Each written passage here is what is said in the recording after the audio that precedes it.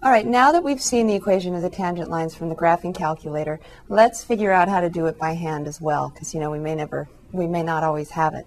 So y equals x squared minus 2x plus 1. We want to determine the equation of the tangent line to the curve at each of the following points, the same ones, x equals 3, 0, negative 1, and 1.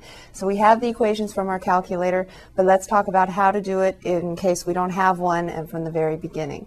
So what's the equation of any line? If you remember from chapter 1, the equation of a line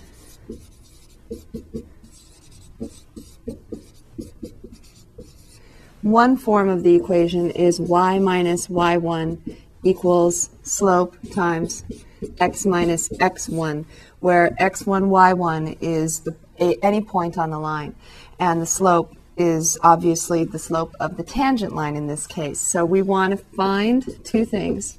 We want to find the slope of the tangent line, and we want to find the point x1, y1, if we don't already have it. Sometimes we do. So the slope of the tangent lines we already have from the previous example. So take a minute and look back in your notes and see what that slope is for x equals 3. So when we determined the slope of the tangent line at x equals 3, we obtained the slope of 4. So if you started to put this in, y minus y1, you might notice, oh wait, we have x1 is really the 3, isn't it? Isn't that the only point we have on a tangent line? Here's some just general curve. The x1, y1 we're using is the point on the curve. Now, this is probably not the graph of this particular curve, right? We already looked at it. But in general, if you have the point x1, y1, you have one point of tangency, and that's usually it's going to at least give you the x value. And if it doesn't give you the y value, how do you find it? How do you find y? Another name for y is this formula over here, y equals x squared minus 2x plus 1.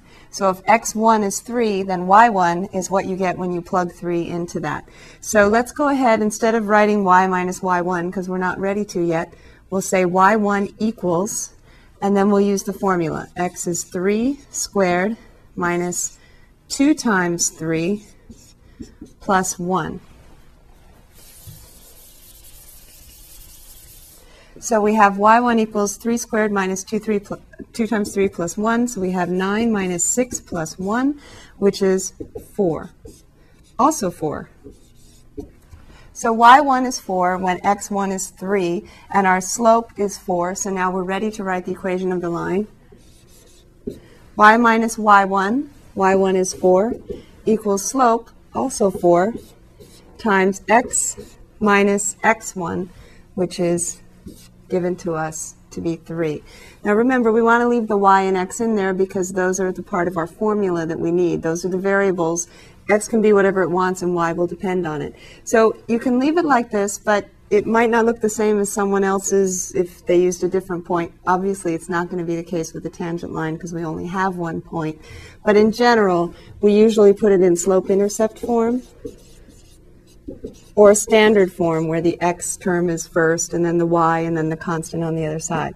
But let's put this one in slope-intercept form.